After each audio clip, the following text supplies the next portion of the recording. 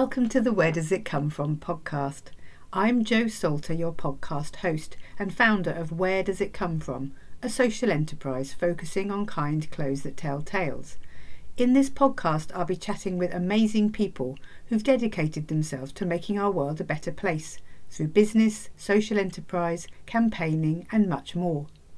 In this episode, I'm chatting with Claire O'Sullivan and Kitty Wilson-Brown of Contemporary Hempery, who have recently harvested their first crop of industrial hemp in Suffolk, UK. Claire is a studio jeweller with a BA in silversmithing and jewellery.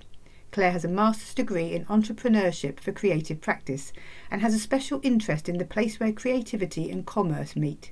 She lives and works in North Suffolk and is co-founder with Kitty Wilson-Brown of Contemporary Hempery.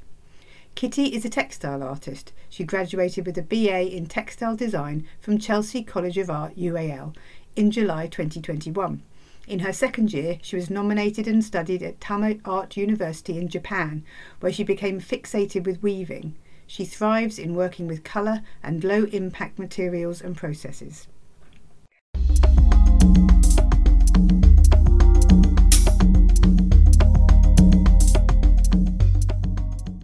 Hello everyone and welcome back to the Where Does It Come From podcast. This is the first episode from series 2 and I'm really excited to have two very special guests with me, Kitty Wilson-Brown and Claire O'Sullivan, who have started up Contemporary Hempery, and they're all about growing hemp for fibre in the UK. So first of all, ladies, welcome. Thank you so much for joining us. Thank you for having us. An absolute pleasure. So I think the main thing is to tell people about yourself. Who wants to go first? Shall I go first? Kitty. Kitty, tell us about your background and what gave you the idea to start growing and processing hemp in the UK. Okay, well, so yes. My name's Kitty. I'm a textile artist. I think I've always been really passionate about fabrics and fashion, and I studied BA Textile Design at Chelsea College of Art, UAL. I think I was always really, really aware with how damaging the fashion industry is. So I think that was like a big part of me through uni, and it's really hard to like create new fabrics in a world that sometimes doesn't really need new fabrics. Anyway, after I graduated, I was kind of looking for my next step and a next project, and it was actually over a glass of wine with Claire. I think we just started talking about hemp, and then we were like, shall we grow some hemp? And I think it's been always amazing for me as a weaver to like start with a thread and produce fabric, and now I've taken it like one step further, like it's from a seed, so it's really exciting for me in that way. It's that transparency, isn't it, that you're actually starting right at the very beginning, like the whole life cycle of this of fabric, which is super exciting. And Chelsea's really interesting background as well, because anyone listening knows that we're very much tied up with our charity partner Cardi London, who have a partnership with Chelsea as well. So it's wonderful to have these kind of connections. So Claire, tell us about your background and what interested you in hemp. Well, my background actually is working with metal and minerals, because in truth, I'm a jeweller, not a fibre person at all. But as Kitty said, it was really over quite a brief conversation we had just about this time last year, actually. Kitty said, I've always wanted to work with hemp. And I said, let's grow some. And then here we are, just this really short amount of time later, we've grown it, we've harvested it, and we're in the process of processing it. So it's been an incredible project. It's just rolled under its own steam almost. We feel as if, yes, obviously we've instigated it, but then we're just almost running along behind it. It's got such a lot of legs. It's really interesting, isn't it? Because I think it's something that needed to be done. And you're not the only one, but you're a key one. And like you say, it's such a short window since you had the idea. And I bet it was a bottle of wine and not a glass of wine. I don't like to say that. But it's just that idea came. Yeah.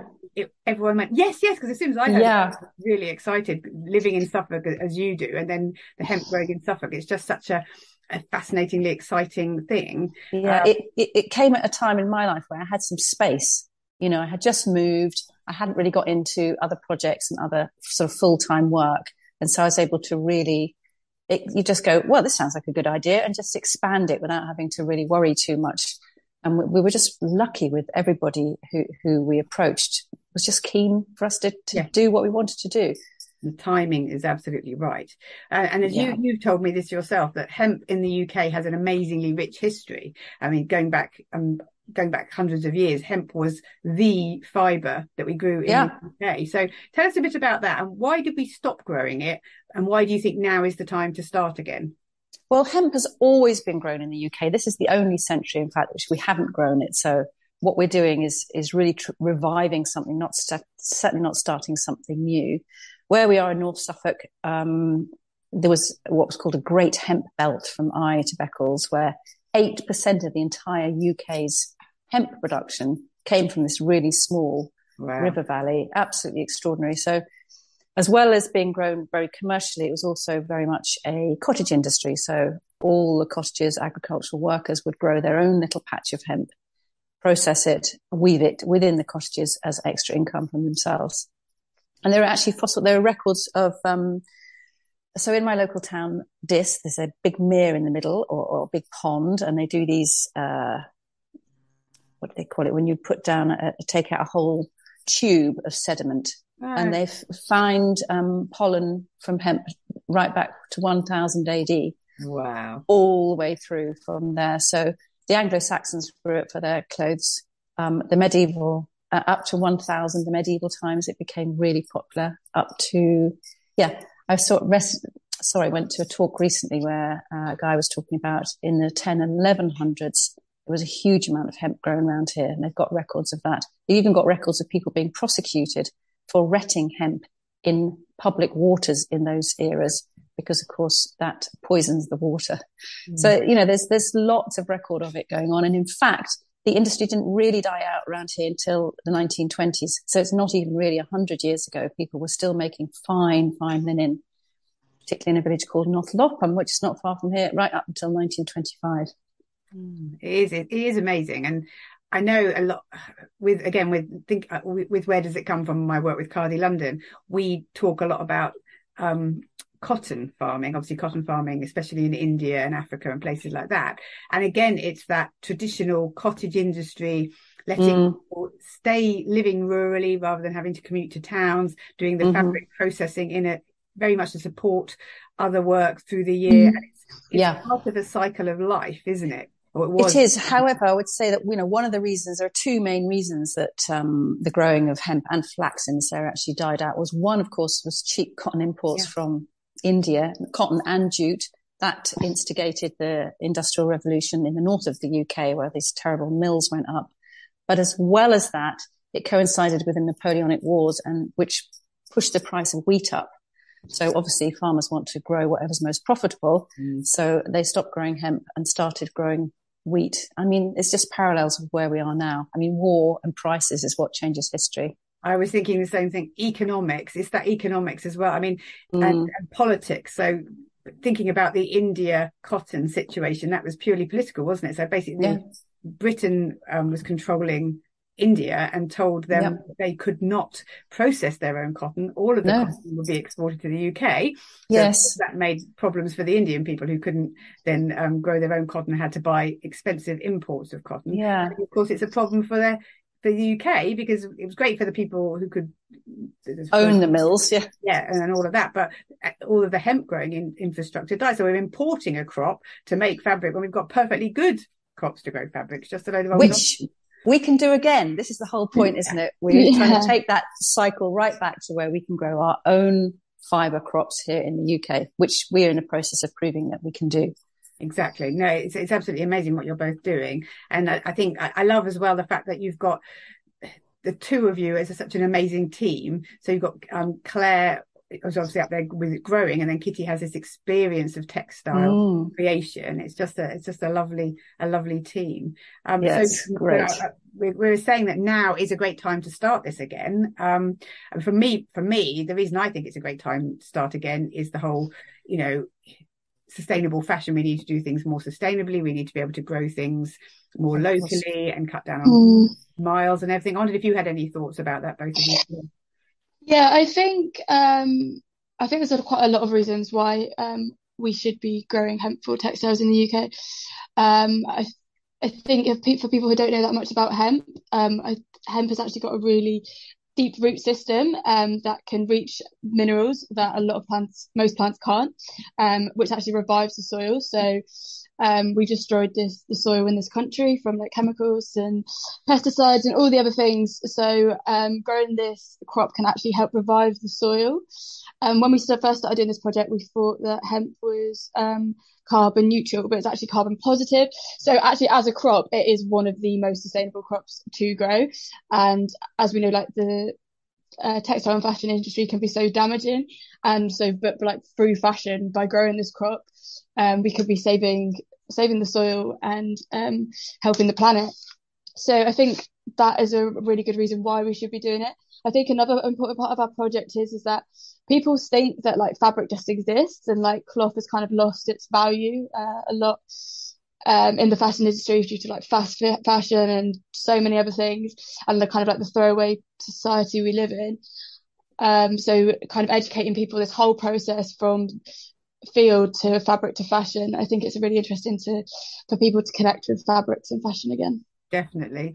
And funnily enough, I was meeting with Ipswich and Colchester Museum yesterday because they're doing a exhibition on this, and both contemporary hempery and where does it come from are going to be in that exhibition, which is opening on the 22nd of October. Yeah. And I think what was exciting talking to the curators yesterday, they loved that whole story. They loved the fact that we can say this hemp grew here or this cotton grew here and this is what happened to it. And they're wanting people to come in there, not so they can preach to them, but so they can actually, people will actually think, I hadn't even thought about that. I hadn't thought about where something grew or how it was processed or any of those impacts. So that, again, it makes you think it's the right time, isn't it? Mm-hmm. Certainly. Yeah, for sure. So that's all the real positive stuff. Now I'm going to ask you some of the tricky things. So what are the current barriers to growing hemp for fibre in the UK, and why haven't people done it before? Well, of course, in order to grow industrial hemp in the UK, which is the variety that we need for fibre, you do have to get a licence from the Home Office. The most difficult thing about getting the licence actually is mentally getting over the fact that you've got to get it, because it seems so utterly absurd. But once you've kind of climbed that mountain, the actual process of applying for it, I found really wasn't that difficult. I had to be quite persistent. The website crashes constantly, whether that's on purpose or not, I don't know. So, you have to be pretty persistent with phoning them and emailing them and talking to them. They're very keen to know that nobody's going to see the hemp growing. Okay. Because, if anyone sees hemp growing in this country, the whole of society could break down. And no one will go to work. The school system will break. Transport will come to a halt. And no one will pay the taxes, and the whole thing will collapse. So we have to make sure that there aren't footpaths crossing your land or next to a main road. Luckily for us, the place where we're growing ticked all those boxes. Also, they're very, very, very keen to know, what will you do with the flowers and the seeds? Because those are the bits that people might make CBD oil from, and they don't want you to do that. So because we're growing in this beautiful agroforestry site, everything that grows there remains there if it's not being used. So we're composting all those other pieces and leaving them on the land. So I was able to explain that to them, and they once they'd got those two things down, that it wasn't going to be seen, and they knew what we were going to do with the excess pieces. Actually, the rest of the process was pretty simple, and it came through quite easily. Well, that's good. That's yeah. I mean, it's interesting that they don't want anyone to see it, because I suppose they're imagining if it's by the side of a road, a car's going to draw up and everyone's going to get out and get stoned. They think it's marijuana, yeah. But of course, this variety that we're growing, in order to get the license, you have to tell them which variety you're getting, where you're getting it from. And so all these industrial hemp varieties do not have any THC in them. So you can smoke it all you like. Yeah, it's got to be. You just get a sore throat. Yeah, for it to be legal in this country with a license, it's got to be 0.3% THC. So you could literally smoke a whole acre if you want, and nothing is going to happen to you. Like, you cannot get high from it. Can you imagine all these people having a big party going, this is great, I feel so good, and everything. Yeah. But it's not. Yeah. Well, the other thing that it was been said by the government is they were worried that people would plant industrial hemp, that other people might go into the field and plant some, plants that did have THC. I find that a completely erroneous argument. I mean, it's absurd. I think if you speak to the police or to the Home Office, you'll find that there's huge amounts of marijuana being consumed in this country. Lots of it's being grown in this country in, these kind of houses where people have got the hydroponic systems going in attics and so on. Otherwise, it must be pouring in through our ports. So the thought that we wouldn't grow industrial hemp just in case somebody might put 1 or 2 plants in the middle of the field, I'm afraid that doesn't really wash with me. Yeah, and also as growers, you're going to notice if something like that changes as well, aren't you? You're going to notice. Well, there's that, and also in order to get good fibre, which is what our project is all about, and what anyone growing fibre, we would be cutting the plants before they flower anyway. So if you went into the field, you had one in there, planted some high THC plants, come back 2 months later, you'd find a big cut down anyway. So, it would be a little bit of a waste of time all round. Yeah. So basically, it's strange. I did notice last week that some of the government are trying to push marijuana cannabis up to be a grade A drug, aren't they? Make it even more illegal. So make it more stringent on that. I think there are possibly other reasons for that as well. I mean, obviously, if you are able to get the license to grow the high THC plant, the profits are just absolutely astronomical. And in fact, in the UK, we do grow a huge amount of medical marijuana. It's all under glass. I read a fact the other day. Yeah, I read a fact the other day that the UK is the biggest seller for THC cannabis for medicinal uses. So that's pretty mental to think that it is grown here in the UK. But we can't use it.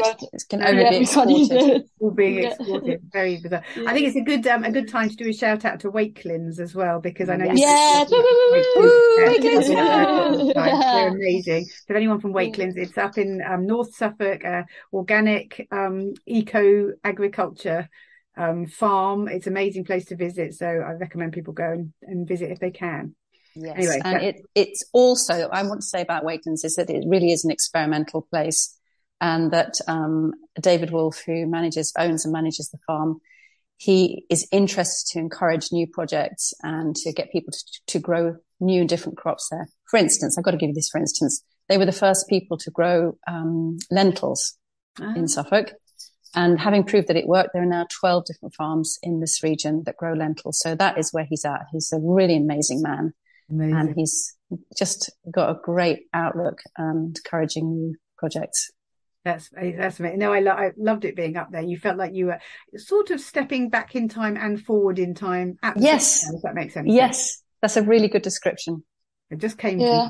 It's exactly how it felt. I mean, I think you and I discussed, Claire, when we were up there, it's the number of insects and things that are around. Absolutely. You feel it, don't you? You feel the weight of life. Is just, live, isn't it? It's alive. It's alive. Like, oh, bloody hell, insects. But actually, it was a wonderful feeling. It took me back to childhood in a way, having all absolutely. Insects, birds. It's just proof that system does work so well. Like we don't need all these other things. Yeah, absolutely. It's funny enough, I did at the last podcast that I did at the end of the last series, so just before the summer, I was with an actor called Paul Baisley and Asher, who is Asher Bush, who's one of our Cardi spinners, and we were just talking about the whole journey from the land. And Paul, who is a very keen pacifist and Gandhian, he was talking about turning things on their head so that we revere the connection to the land rather than the opposite, which is now to distance ourselves away from anything to do with the land. Really, just like you two are doing, getting your hands dirty, being in there with the soil and creating things like that, as opposed to currently our kind of commercial society is all around let's not tell people about the land, let's not talk about the dirt, let's make it all about flashy, attractive things in a packet. It's the same with the food production, isn't it? Very much. Just get something in a packet or wrapped in plastic, whether it's meat or vegetables in the supermarket, and you don't feel that connection to where it's actually come from. It's just so far away from that now, that to the point where people might not even make the connection that the fabric they've got came from a plant, or how if it's knitted, if it's woven, just exists. Exactly. It's very, they don't question it at all. But that's training. We've been trained by advertising, by education. You don't need to think about that. You can buy that, because that, if you haven't got that connection, then you don't care if you throw it away. You don't care if you waste it. You don't care what you spend. You buy something cheap, you don't value it, you throw it away. Whereas if you've got those connections, then that deeper feeling, and you're not going to want to just chuck it away. You're going to love it, when you've got Yeah. some stuff, I'm going to be there buying your hemp and going, oh, I'm wearing Suffolk hemp, it's so cool. Can't wait. We can't wait to wear it ourselves. That's going to be good. So the next question I was going to ask you, because I first got in touch with you guys sort of earlier when you were planting. I think I was out there when Claire was actually doing the planting stage, and it's been so fast, hasn't it? It seemed to grow monumentally over the summer. And if you think about how hot this summer was as well, it seems to have been hugely successful. So can you tell us a little bit about, right from the beginning, from the glass of wine all the way through to having what you have now? Yeah, so it was. So I think we did do two sowings. We did one sowing at the end of May, and then we did another sowing. It was the 7th of June, I think it was. And it was just amazing to watch this crop grow. It grew so quickly. We didn't, even in the extreme weather we had this year, it grew 2.6 centimeters a day. We didn't water it. We didn't do anything to it. We've had really extreme heat, and it grew beautifully. How many days was it, Claire, in the end till we harvested it? The oldest one was 84 days, I think it was. 84 days. Yeah. So the other one was like about 16 days younger than that. So in fact, the both sowings. Well, the second sowing caught up with the first sowing. It was a little bit behind on the developing flowers, but it was pretty much the same height. And as Kitty said, we didn't water it. We didn't need to fertilize it. Had no pesticide. It just grew. It was absolutely phenomenal. Grew. And it was amazing. We could walk down the middle of it in the sunshine, and it felt like it was like a full hemp jungle. You get lost in it. It was such a magical experience, and the smell and the insects loved it, but didn't cause any harm to it. It was a really fun few months, actually, seeing that plant grow. Anyone who's listening, if you go to the Contemporary Hempery Instagram account, there's videos and photos showing all of this. Yeah. It was a phenomenon. I mean, I would try to go up there once a week, because it's only a couple of miles for me, and with my little tape and measure it. And every week I get there and go, oh my God, I can't believe it. Until it got to the point where, I was trying to get my tape up like this, because it was all 6 foot. Some of those real bandit plants were like 8 foot tall. Oh my goodness. And they had done that in 84 days. It's crazy. So what did you do? Absolutely phenomenal. Why did you decide to, when was it time to cut it, and what did you do with it then? So for the, our aim of our project is we want to produce high quality, soft, fine fibre. So we researched this, and we found out that to get this fibre, you need to cut it just before it flowers. So as we started to see it flower, we did a harvesting day, which was super, super fun.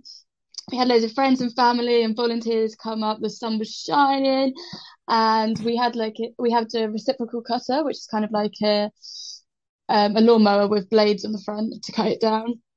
And we just have it. It was as much as a fun day it was actually really sad to cut this magical forest down. But yeah, that's when we harvested it. Yeah. Well, we definitely learned that you don't want to let it flower at all if you can avoid it. Cut it before it flowers. We've experimented with, the processing, and definitely the younger plants were just marginally softer. So you've got these big stalks then. What happens after that? So we left them to dry, because it's important to let them dry before retting. And we experimented with both dew retting and water retting. So to see what the difference was, because this year for us was all about experimentation. We had no idea what we were going to get. There's not a lot of research out there, so we're like, let's just do it ourselves and research it that way. And also it was interesting because all the people who are doing similar things with flax in the UK, like a similar movement with flax, every single one of them seemed to be dew retting. I haven't so far come across anyone who's water retting. But I did hear that you get two very different colours with that, and you did with the water retting. We found that we got a lot lighter fibre compared to the dew retting. Can you explain the difference between the two, just for case people don't? Yeah. So dew retting is where you leave it on the field. It's meant to take up to 6 weeks, where you're meant to turn it so the dew wet to the outside, which is basically decomposing the fibres. So when you process them, they become loose.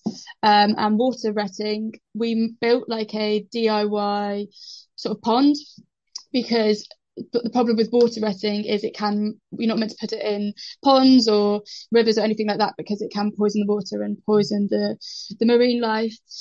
So it was really important that we didn't do that. So we built like a DIY pond that we can take to pieces again. And compacted all the hemp stems in, and it started to ret in 5 days. That was all. We find that method, we got beautiful golden fibre from doing the water retting. So I think we are going to do more water retting next year. But Claire did tell me that was a bit smelly. Oh yeah, it was a bit smelly. It wasn't too. We don't mind smelling a bit. Because we only left it in there for 5-6 days, actually, the water wasn't too bad at that point. And it smelled like, if you leave a vase of flowers and you just leave them in there, so it's that kind of rotting stink. But so we took the stalks out and left them to dry again, but we didn't empty the pond and we just left it there. And by now, I can tell you that has got a proper hum on it. Really, really stings. So I'm kind of leaving David to get his pump and sort that out. So anyway, once we'd got that out there, we dried it all again, and we had made these sort of A-frames and dried it all in the sun. And then we had to actually make the tools that we needed. Luckily, Kitty's father and her grandfather stepped up and made these fantastic breakers. So it's a three-step traditional. Really great. So it's a 3-step process. First of all, you have to use this big, heavy kind of bashing machine, tool, where you put the stalks under and bash the lid down on it, and just to break up that inner core, which is called the shiv. That's a hard woody core. The fibres we want are on the outside. Mm-hmm. Once you've done that, bashed it through 2 different sizes of breakers to make it finer and finer. Then the next process is called scrutching, where you've got just a plank of wood, basically hold the fibre in one hand and you hit it with a big stick on the other. It's a really basic process.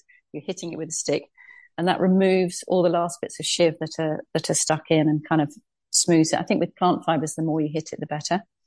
And then you would end up with this big bushy amount of fibres, and then we have to pull it through what are called heckling combs, which are made out of horseshoe nails and bits of it. Look like medieval torture tools, actually, pretty evil looking. They just pulled it through that until, you end up with this golden, beautiful fibre. It was really great, actually, to see it emerge.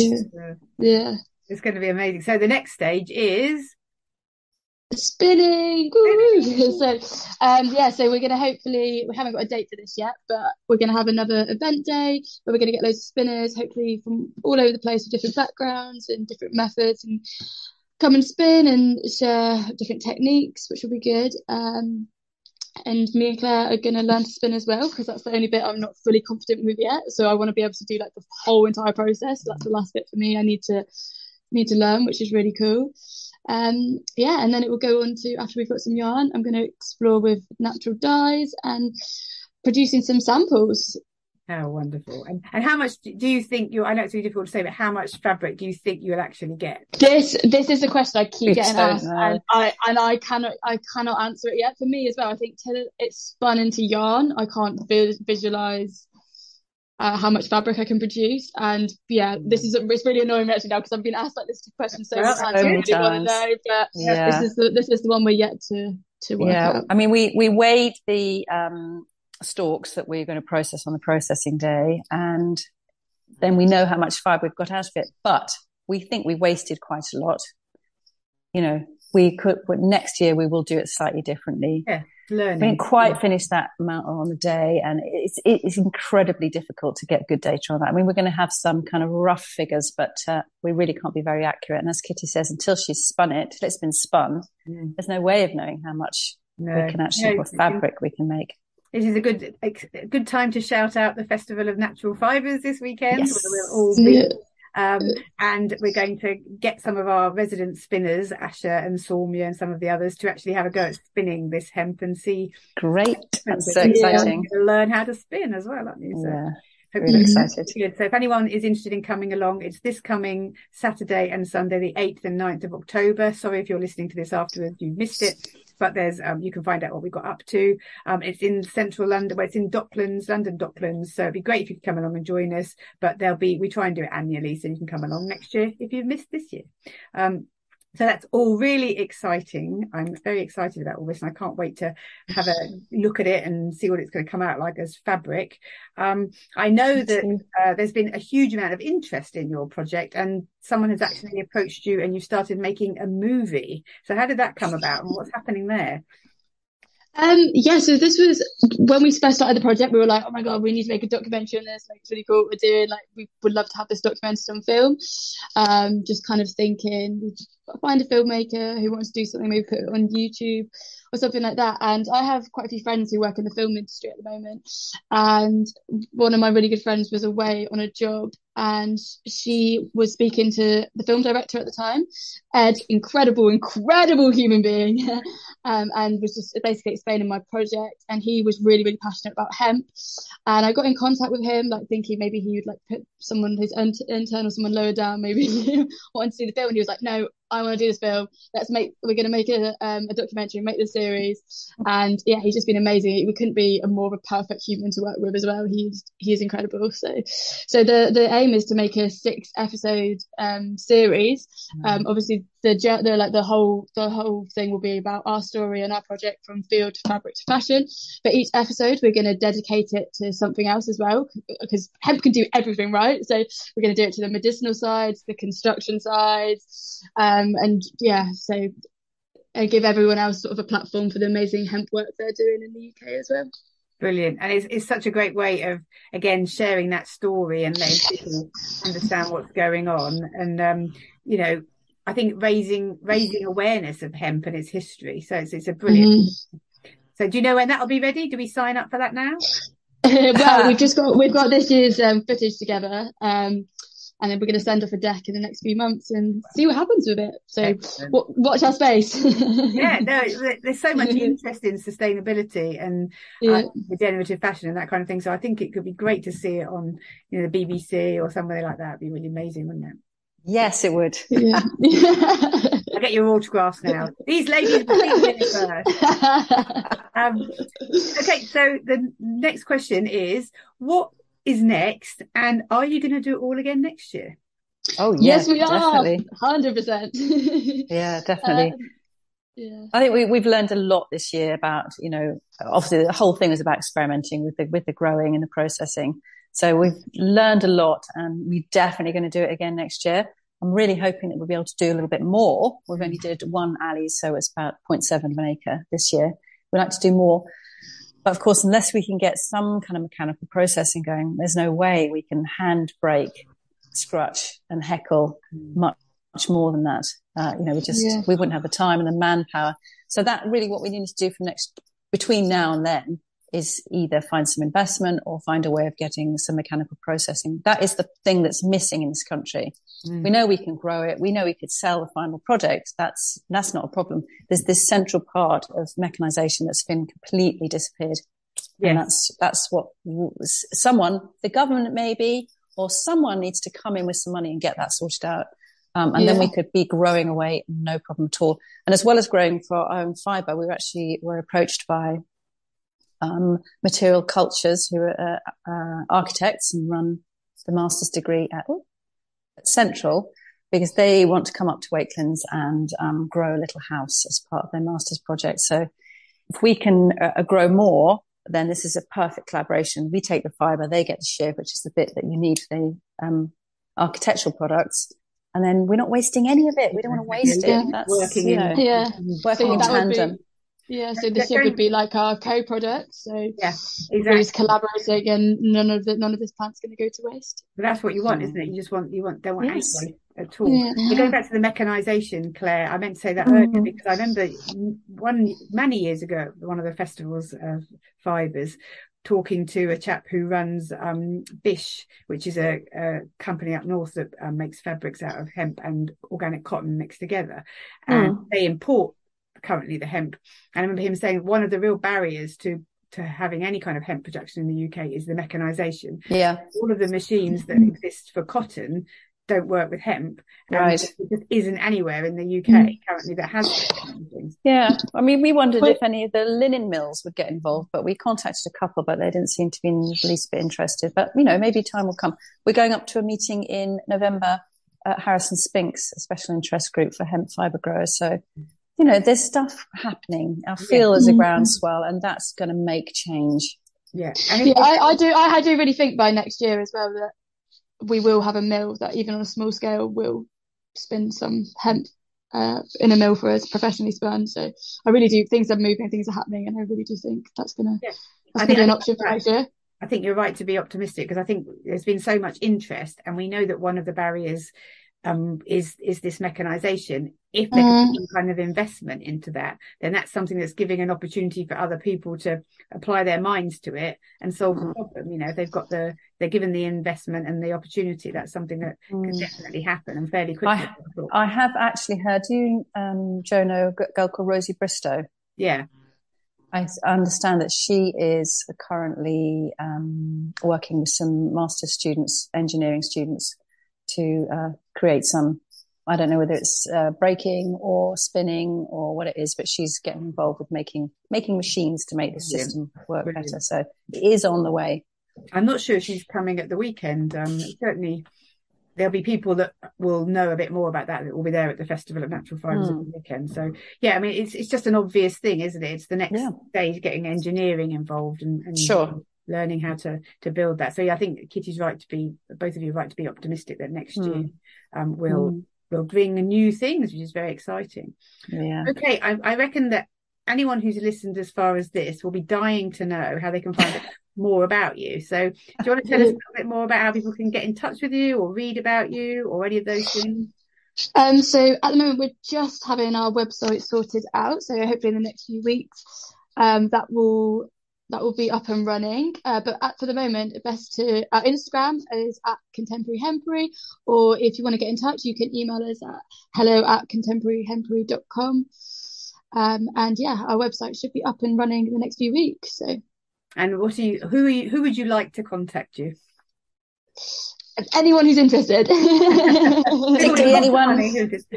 Yeah, people with lots of money that want to invest in machinery, and people who are really experienced in spinning plant fibres.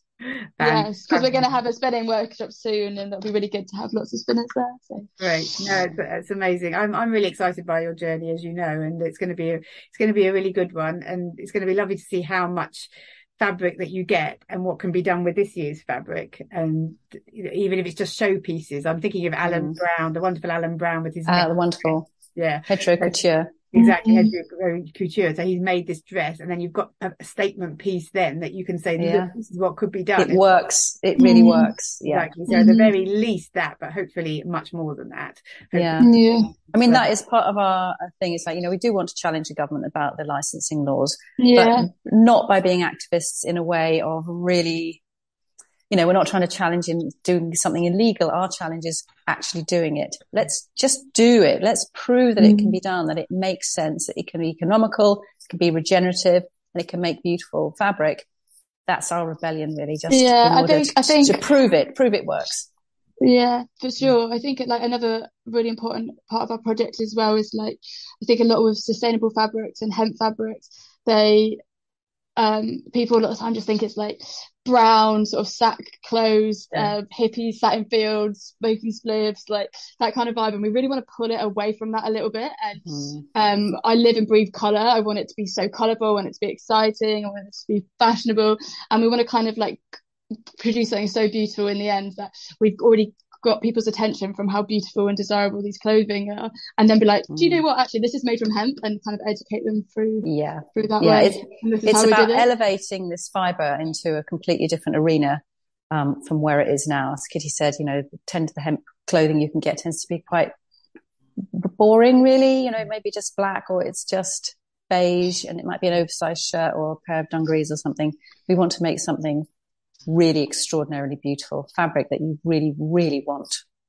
I think what you're saying is not just hemp. It is hemp, but it's also sustainable fashion generally, and that's again backwash of people trying to say you don't want this sustainable stuff, it's dull and boring and hangs loosely. What you want is this lovely polyester fabric which is stretchy, washes easily, and we can just chuck it away and forget about that. But the beauty of natural cloth is just completely different. You know, those of us who know about it, we're in love with the natural cloth. Yes, we want to share our passion, I guess. Yeah, it's a totally different thing, isn't it? Totally different thing. And we are seeing with more traditional sustainable fashion using organic cotton and rain-fed cotton, there have been some amazing designs now involved with that. But it's getting the right designers involved, getting celebrities to wear it and say, look, I'm wearing this thing and it's amazing. And then it starts to turn the tide of thought. But it's conditioning. It's all down to conditioning.